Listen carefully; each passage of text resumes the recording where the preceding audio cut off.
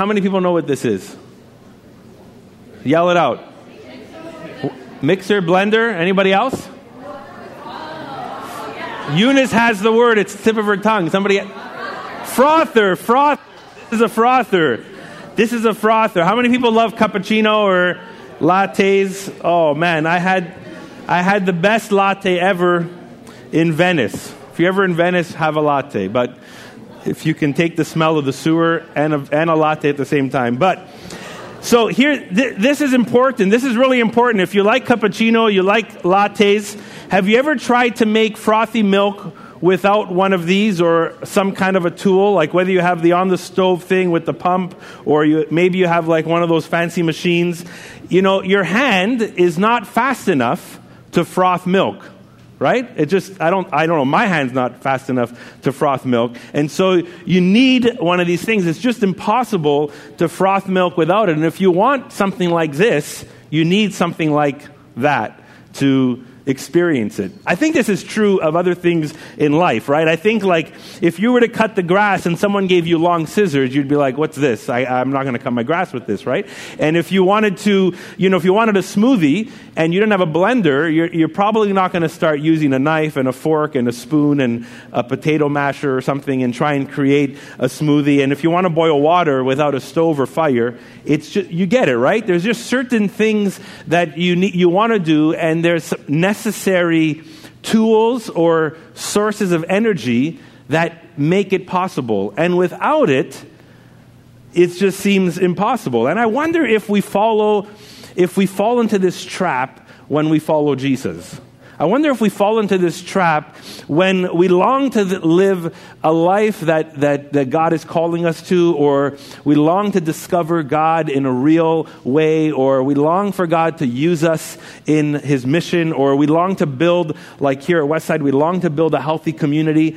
And we often try, and I wonder if sometimes we fall into the trap of trying without the resources that God has given us. And God has given us an indispensable tool for life, for following Jesus, for mission, and for building community. And it's actually not a tool, it's a person. It's the Holy Spirit. Without Him, you can't make a good cappuccino. Kind of, I don't want to dumb down the Spirit, but you get what I'm saying here, right? Without the Spirit, it's impossible to grow into the person God is calling us to be. When we read the first followers of Jesus, we discover something so amazing about them, and we discover how they discovered this truth. And so, if you got your Bibles, I want to turn to Acts chapter 1, chapter 1 and Acts chapter 2. We're going to have some of the verses on the screen as well. And today we're going to kick off this series. Today, as we mentioned in prayer, it's the day of Pentecost, and Pentecost reflects the day when we read in Scriptures that the Spirit of God came on His disciples, on His people, and the church exploded into the beginning and growth. And we want to talk about that today. Now, interesting, because I've chatted with some people, and some people said, oh man, I'm really interested to hear what we're going to talk about. Like, what's Pentecost all about? Or we're talking about maybe the gifts of the Spirit. Or some people are like thinking like, wow, Dave, what are you going to say about that? Is this something different or strange or whatever? And I think it's interesting that we have this curiosity around it. Maybe we don't talk about it enough at Westside. Maybe we don't, look into those things, into the Scriptures enough. I'm not sure. But my heartbeat today is really just to look into the Scriptures and say, what was this first day of Pentecost like? And what does it mean for the church? What does it mean for you and I as a follower of Jesus? What does it mean for someone who's just searching and discovering who Jesus is? Maybe you're here today and this is like really fresh to you, even just coming to church, and you're thinking like, wow, what the heck is all this about, And it's okay, because part of discovering who God is discovering that He's beyond you. You can't just control God. You can't just figure Him out into nice little tiny pieces. There's more about Him than you and I can just figure out in our own intellect. So let's read Acts chapter 1, verse 1 to 8. In my former book, this is Luke, the apostle who also wrote the book of Luke, the Gospel of Luke. In my former book, Theophilus, I wrote about all that Jesus began to do and teach. Until that day, he was taken up to heaven after giving instructions through the Holy Spirit to the apostles he had chosen. So just a quick, before we move forward. Here's Luke telling us, I had book 1, I have book 2. I had book 1 about the works and words of Jesus. And here's book 2. And he starts us off in Jesus. He starts us off with Jesus because this book 2 is about Jesus. And it's not a sequel like a bad part 2 of a movie. Like they never make the sequel as good as the first movie. This is like it's continuing. The story continues. It continues to move forward. It's not a refabrication of trying to make it better, And so this is what Luke is doing here as he writes this book of Acts and this history of the church rooted in Christ and the power of the Spirit. So here you are, verse 3. After his suffering, he presented himself to them and gave them many convincing proofs that he was alive. He appeared to them over a period of 40 days and spoke about the kingdom of God. On one occasion, while he was eating with them, he gave them this command: do not leave Jerusalem, but wait for the gift my Father promised, which you have heard me speak about. For John baptized with water, but in a few days you will be baptized with the Holy Spirit. Then they gathered around him and asked, Lord, are you at this time going to restore the kingdom to Israel? So just pause. The disciples in their minds, they still have this framework, this mindset of like, what are you doing with us? What are you doing with Israel? Is this going to be the fullness? Is this going to be the completion of this? This is what's on their mind. But Jesus quickly, kind of stops them in their track and then says this: it is not for you to know times or dates the Father has set by his own authority, but you will receive power when the Holy Spirit comes on you, and you will be my witnesses to Jerusalem, in all Judea and Samaria, and to the ends of the earth. Father, as we look into this the beginning days and weeks of the early church and the coming of your Spirit, God, we just invite you to intersect our hearts and minds. We welcome your revelation. We welcome your truth. We welcome your words to speak to us today. We say this in Jesus' name. Amen. Amen.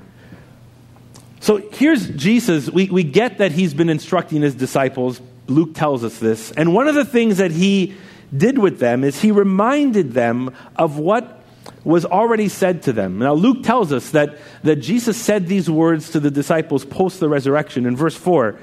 In verse 4, he literally tells them, just wait for me. Wait for me. Don't leave Jerusalem, but wait for the gift my Father promised. So he's telling them, don't do anything until this gift comes. Don't move forward in the things that I've instructed you on until this gift comes. He's telling them to wait for the Spirit, God's Spirit, to come before they make another move. In fact, if we go back to John chapter 14, verse 16 to 17, we read about this promise. Here it is. I will ask the Father, this is Jesus speaking, and he will give you another advocate to help you and be with you forever, the Spirit of truth. That's the promise, and that's what Jesus is saying. Wait for this. Wait for this to happen before you move forward. Why is that significant? Because he tells them in verse 5, he says, do you remember that there was this baptism that John gave in water? And we baptize in water. People are immersed in water as an expression of their declaration of faith. As they make a decision to follow Jesus, they get baptized. Jesus told his disciples, go and make disciples, teach them everything I've commanded you, and baptize them in the name of the Father, Son, and Spirit. So baptize them in the life of Jesus. So when someone gets baptized in water, it's a decision they're making as they have decided to follow Jesus, and they're doing it publicly. But Jesus says there's something different. There's a different kind of baptism. John's baptism was about repentance, but he says, wait, because there is a baptism in the Holy Spirit. Now this is huge because you can decide to get baptized and you can come around. We did this last summer. A few people got baptized within our church community. We went into the water. It was their decision as they followed Jesus. We walked into the water. We baptized them. Those people, as they made these decisions to follow Christ, had some control around that because they were deciding, responding to what God was doing in their life. Jesus is saying there's a different kind of baptism that you really don't decide, but it's part of what it means to follow Jesus. And so there's a baptism of repentance when we make a decision to change course in our life and follow Christ. There's a baptism of regeneration that only God's Spirit can do. One is intention, my intention to follow Jesus. The other one is this immersion that takes place by God's Spirit. And what he's letting them know is something new is about to happen. And this baptism is so vital for you. It's a baptism in the Spirit. And the purpose of all this, we find it in verse 8. Part of it is because they're going to be on mission. Jesus has told them, go and make disciples.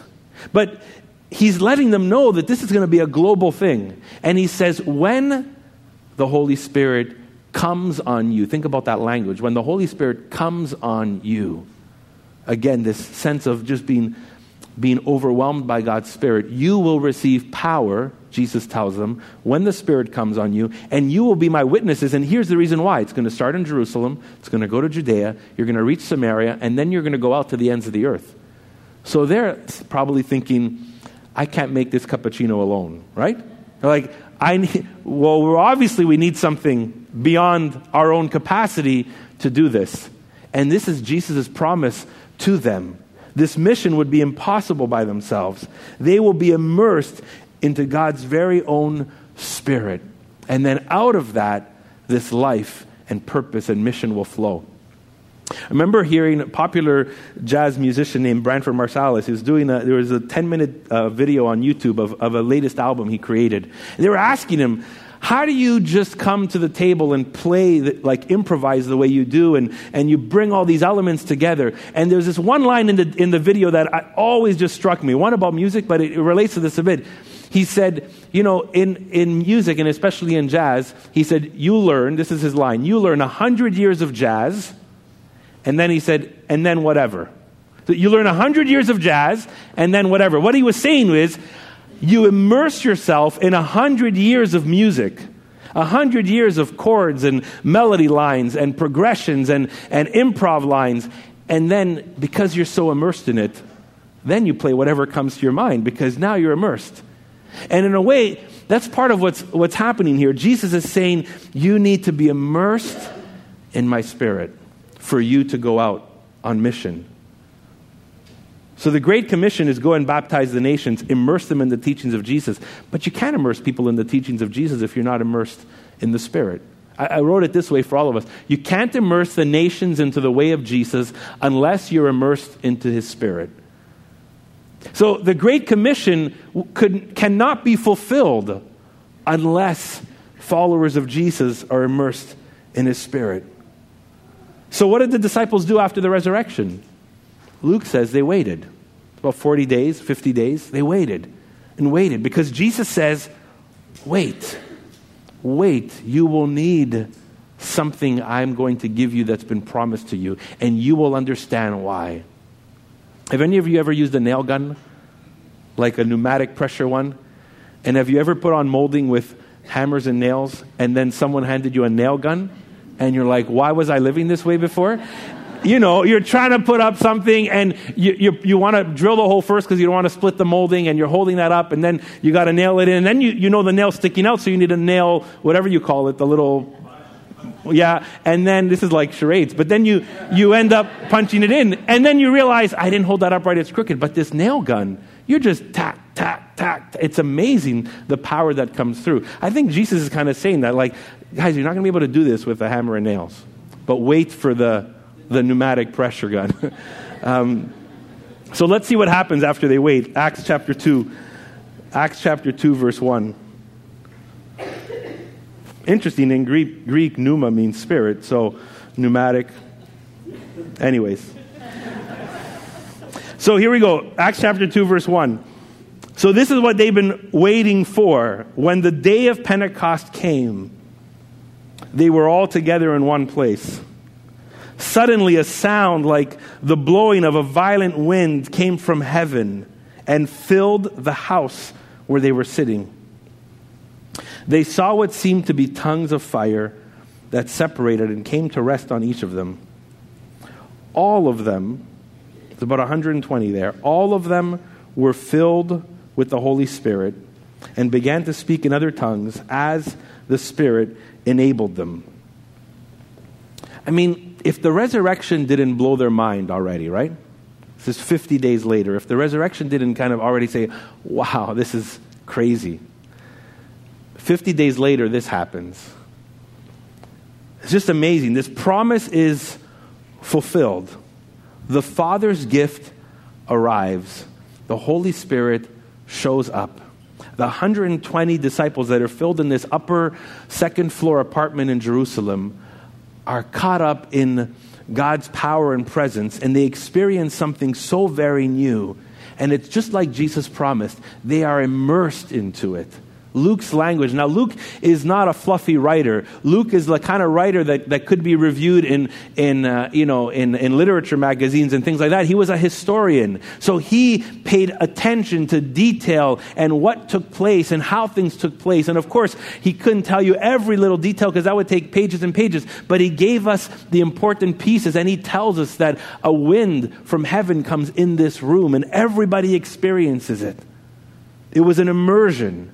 It was an immersion, wind, fire, tongues. It's beyond them. It's not something they could manufacture. It's not something they could create. It's not something they could plan. It's not something they can just put together. God was present, and God was doing something. And it's this sense that God was in the room.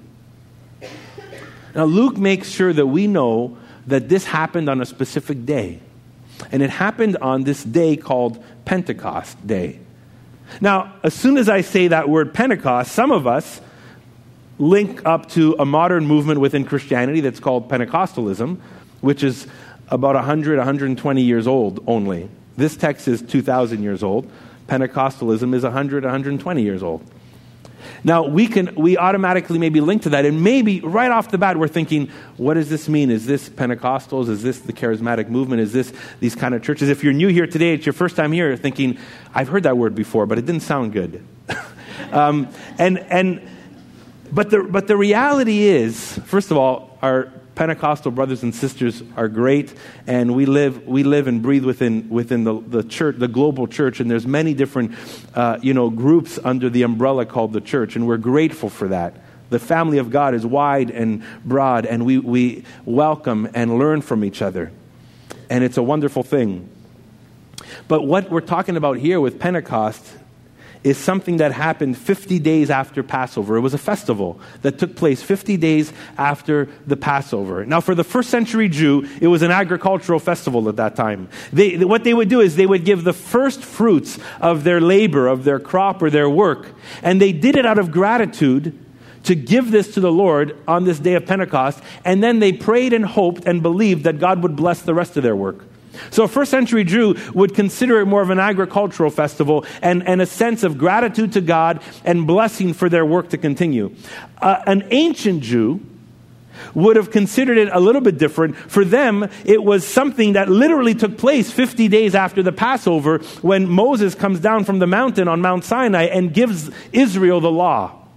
So imagine Israel is this newly redeemed people. For years they've been slaves. For years they've been oppressed. Now they're 50 days out of their oppression, and God gives them the law and says, I'm going to help you live.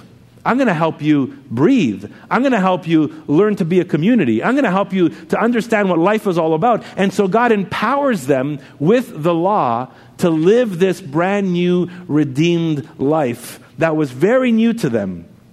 So Luke ties this together. And anyone there would have understood, anyone at the time and reading this would have understood what he was talking about. And he ties these things together. This sense of the first fruits, that first century Jewish understanding.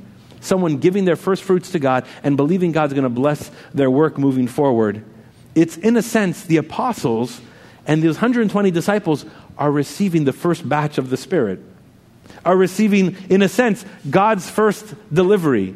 And knowing God's going to be with them continually. God's going to continue to walk with them. God's presence is going to continue to be with them. But when you tie in the ancient Israel understanding of Pentecost, Moses coming down from the mountain, giving this new law, You have this image of also Jesus who ascends to heaven after the resurrection and sends his Spirit. Why? Because his redeemed people need to learn how to live. His redeemed people need to understand what this new life is going to entail. And as Israel received this new law after being redeemed from Egypt, God rescues them and says, I'm going to help you live. Here's the Spirit now. This not literal law, but a law of the Spirit, prophesied from prophets like Ezekiel and Jeremiah that said, the law will be written on your heart. And it will no longer be a heart of stone, but it will be a heart of flesh. And I will teach you and lead you and guide you, and you will hear my voice. And here, on that specific day of Pentecost, they receive this new life of the Spirit. And God is giving them the power to follow him, the power to live this life. What they need. But it's beyond those metaphors. Because you don't want to just reduce it to first century Jewish understanding and ancient Jewish understanding. It's beyond the metaphors. And I think Luke helps us get this when he tells us an actual wind comes in this place from heaven itself. And what he's wanting us to know is that God was in the room. God was in the room. And as he describes what seems like pockets of fire on every person's head, is this sense that God is coming upon his people, coming upon his disciples. That God is not just empowering one person, God is empowering all people. That God is not just going to strictly work with one person, God is going to work with all people. And all people are going to be able to receive God's Spirit and hear God's voice and live life in an empowered way. And I love that sense that everybody, just the image of tongues of fire on everybody's head is the sense that everybody, the Spirit is for everybody. The Spirit is for everybody. And they get swept up, and we need to get swept up beyond our interpretations, beyond our theological opinions, beyond our presuppositions, to get swept up in this moment for a second to realize God was present in the room. He was living and active. So at Pentecost, God is up to something beyond anything we could manufacture, anything we could produce. I love what N.T. Wright says about this. It's on the screen. He says, when it comes to Pentecost, it's far more important that you're out there in the wind, letting it sweep through your life, your heart, your imagination, your powers of speech, and transform you from a listless, lifeless believer into someone whose heart is on fire with the love of God. N.T. Wright is an Anglican bishop and a professor with 2 or 3 PhDs. You might think like when I read that first line, get out there with the wind. That might be like, what are you talking about? That sounds so loosey-goosey. What does that mean? And yet, I love the idea that even someone who would be the Anglican bishop of Durham and a couple of PhDs and knows Greek inside and out or whatever, has this sense that even with all his education, you cannot put God in a box. That God is beyond us. Let's get swept up. Let our lives be swept up in him, our heart, our imagination, our speech, to transform us. And if this is how you feel, maybe you feel like a listless, lifeless believer. But God wants to transform us into a heart that is on fire for God. A heart that is on fire for God. And the result is amazing. I'm just going to read it. Just listen, it's not on the screen. Now they were staying in Jerusalem after this takes place, God-fearing Jews from every nation under heaven. When they heard this sound, a crowd came together in bewilderment because each one heard their own language being spoken. Utterly amazed, they asked, aren't all these who are speaking Galileans? Then how is it that each of us hears them in our native language? Parthians, Medes, Elamites, residents of Mesopotamia, Judea, Cappadocia, Pontus, Asia, Phrygia, Pamphylia, Egypt, and the parts of Libya near Cyrene, visitors from Rome, both Jews and converts to Judaism, Cretans and Arabs. We hear them declaring the wonders of God in our own tongues. Amazed and perplexed, they asked one another, what does this mean? Some, however, made fun of them and said, they've had too much wine. which could be understandable, right? You're like, what's this noise coming out of this second floor apartment in Jerusalem? And why do I hear my language being spoken? See, they've come for the day of Pentecost. They're coming from all different cities and regions. And although they might all know Greek because, the Greek culture has already been influencing for 300 or 400 years at that time, but they're hearing the wonders of God in their own language, in their own vernacular, from their own city and their own region. God is doing something amazing, and they're realizing it. Now, some of them obviously are saying, this can't be normal. Maybe they're drunk. But of course, Peter will get up later, and Peter will follow up with this miraculous moment and explain to people what has just happened and usher people into an understanding of Jesus and the gospel. And that day, 3,000 people come to faith in Christ. 3,000 people begin following Jesus. Not everybody, but 3,000 people hear the wonders of God in their own language. Then Peter explains the gospel to them, invites them to believe and repent and be baptized, and 3,000 people respond. That's God at work. That's God at work. What do we want to maybe say around this as we try and wrap up this week's? Maybe a couple of things. One is, first of all, next week we're going to look at some, what are some experiences of this? After the Spirit comes on this day, the church really grows in the power of the Spirit. Like you could call the book of Acts the works of Jesus part 2. You could call the book of Acts the Acts of the Apostles. You could call the book of Acts the Acts of the Holy Spirit. So I think we should put it all together and say the book of Acts is rooted in Jesus, God working through the apostles in the power of the Holy Spirit. All coming together. And we will see the church moving forward, moved by God's Spirit, led by God's Spirit.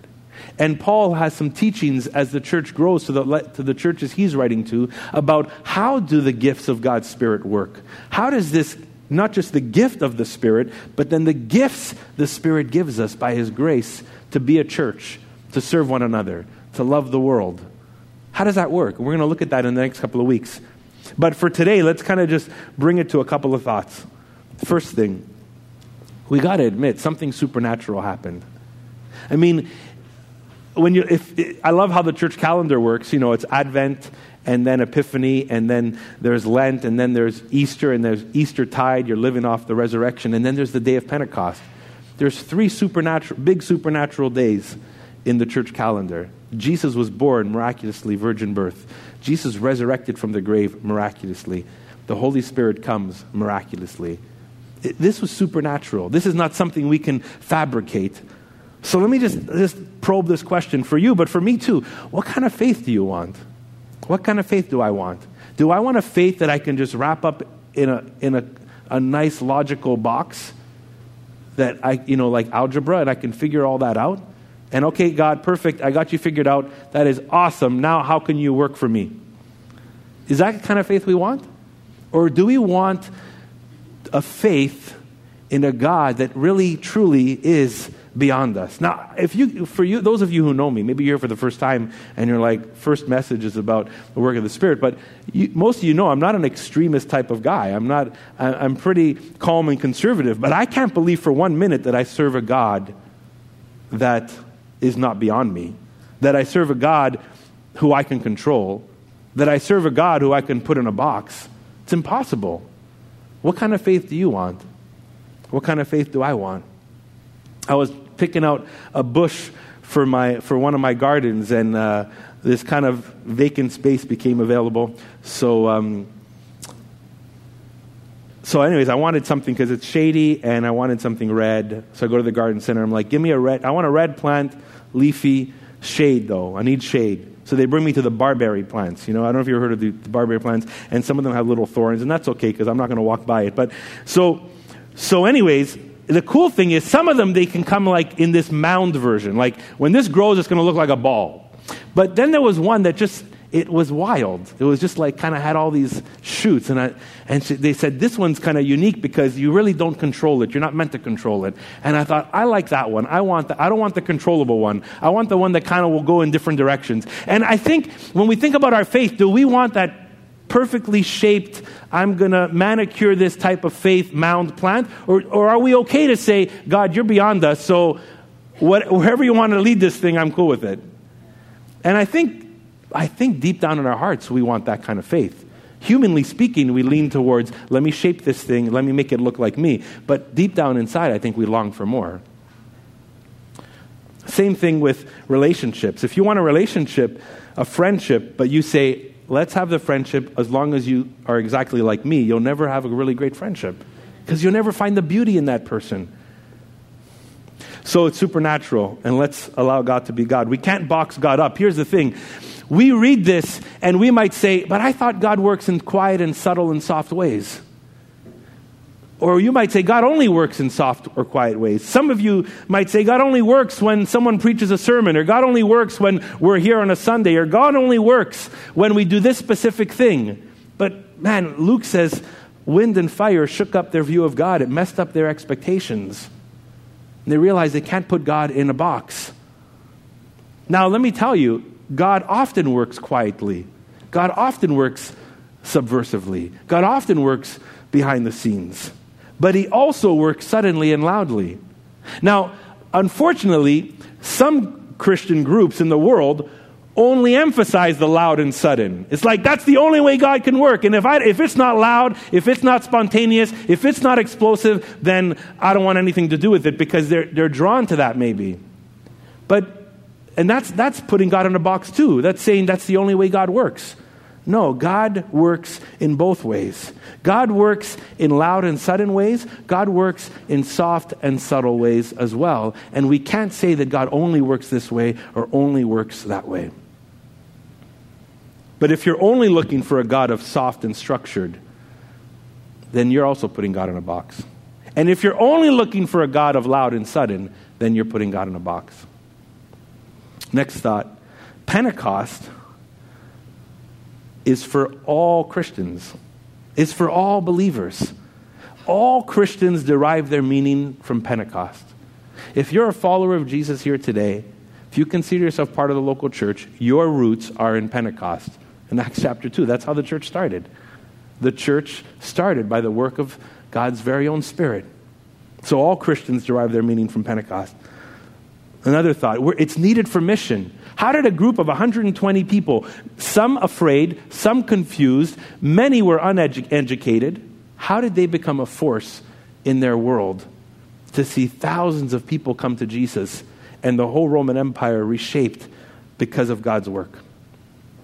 Peter, filled with the Spirit later, we read, stands up and speaks to a crowd that's hostile. Paul becomes a person who plants churches by the power of God's Spirit from a person who used to persecute churches. Believers stand up in boldness when people are threatening their own lives. That happens because they were filled by the Spirit. Their capacity was not their own. And so I want to just say this in this sense. There's a greater capacity for each and every one of us. For your work, for your life, for your relationships, for our mission, for our church. There's a greater capacity because God's Spirit is at work and he works beyond us. And maybe here's the last thought, and then we're going to pray. I want us to discover God's love at Pentecost, because this is beautiful. We just have to pause and just reflect on this. This was God's gift. God, like a father, promised this gift. And he came through on his promise. He loves his people. He loves his kids. He loves his family. And he promised to send another comforter, another advocate. Jesus told us that. And here's God the Father coming through on his promise. Why? Because he loves you. Because he loves me. Because he loves the world. This is God's love. God's fulfilled promise. God is a father who keeps his promises. God is a father who loves you, who loves me. So here's how we're going to close today. I'm going to give you a chance. We're going to put up a verse on the screen, and it's a prayer, because I want us to just start here. And it's really a prayer that I didn't make up. It comes from Jesus. And it tells us about God. And I want us to read it together, and then I want us to close in our gathering today at the start of this few-week reflection and pray it. and keep it on our minds and hearts. If you then, though you are evil, Jesus is speaking, know how to give good gifts to your children, how much more will your Father in heaven give the Holy Spirit to those who ask him? Isn't that an amazing prayer? Jesus is he's just laying it out there. He says, if even some of the worst dads will give good gifts to their kids, how much more will your Father in heaven not just give you gifts, but give you the gift, give you the gift of the Holy Spirit to those who ask him. So why don't we end today just by asking, saying, Spirit, God, we welcome your Spirit. Let's stand as we do this and take a moment to pray and seek the Lord. Bless your name, Jesus. Steve, I don't know if you want to come back. We were doing this.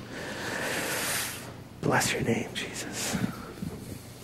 Thank you, Jesus. Maybe you just need a moment, even just reflecting on that line that's underlined. Maybe you don't believe it. Maybe you need to grow in that belief. Will your Father in heaven give the Holy Spirit to those who ask him? I believe it's true. Jesus said it. Comes through on his promises. Let's welcome him as we pray. Yes, Jesus. So maybe take those words and just make them your own. Turn them into a prayer. Turn them into a request.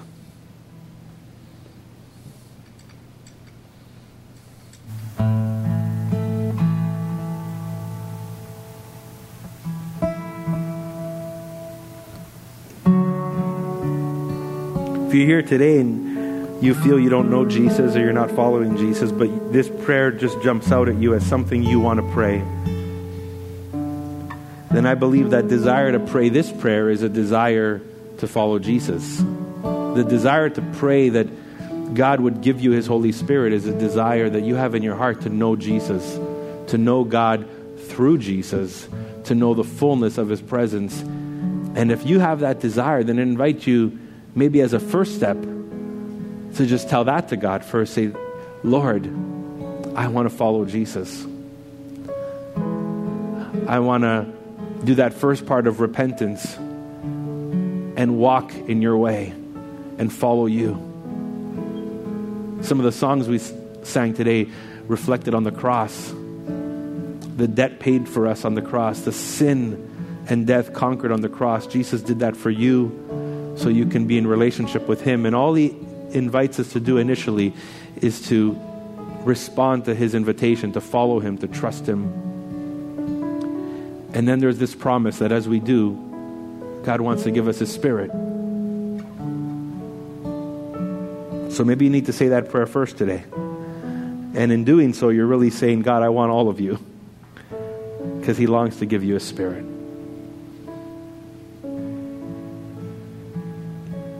Father, I pray for anyone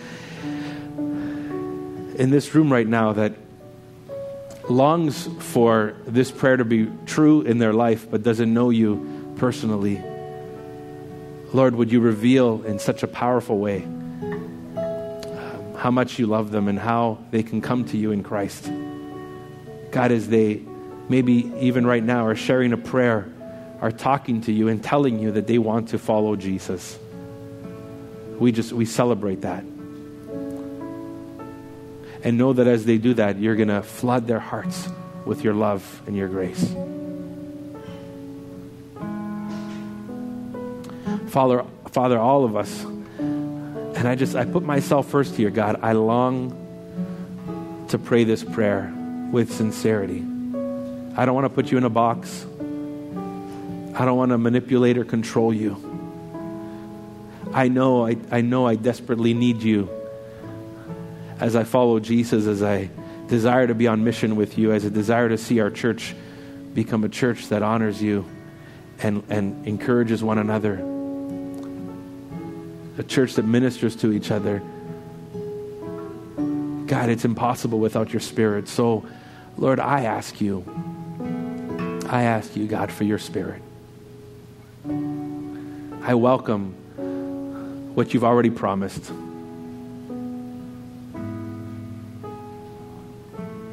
God, may Pentecost be not just a reminder, but a reality for us. And so we say, welcome to your Spirit in our lives, in my life, in our church.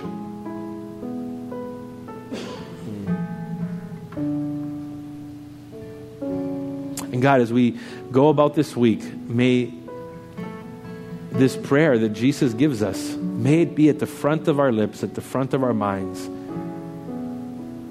in the eruption in our hearts, Lord. Just welcoming the gift of your Spirit, because you are a good Father and you love us and you stay true to your promises.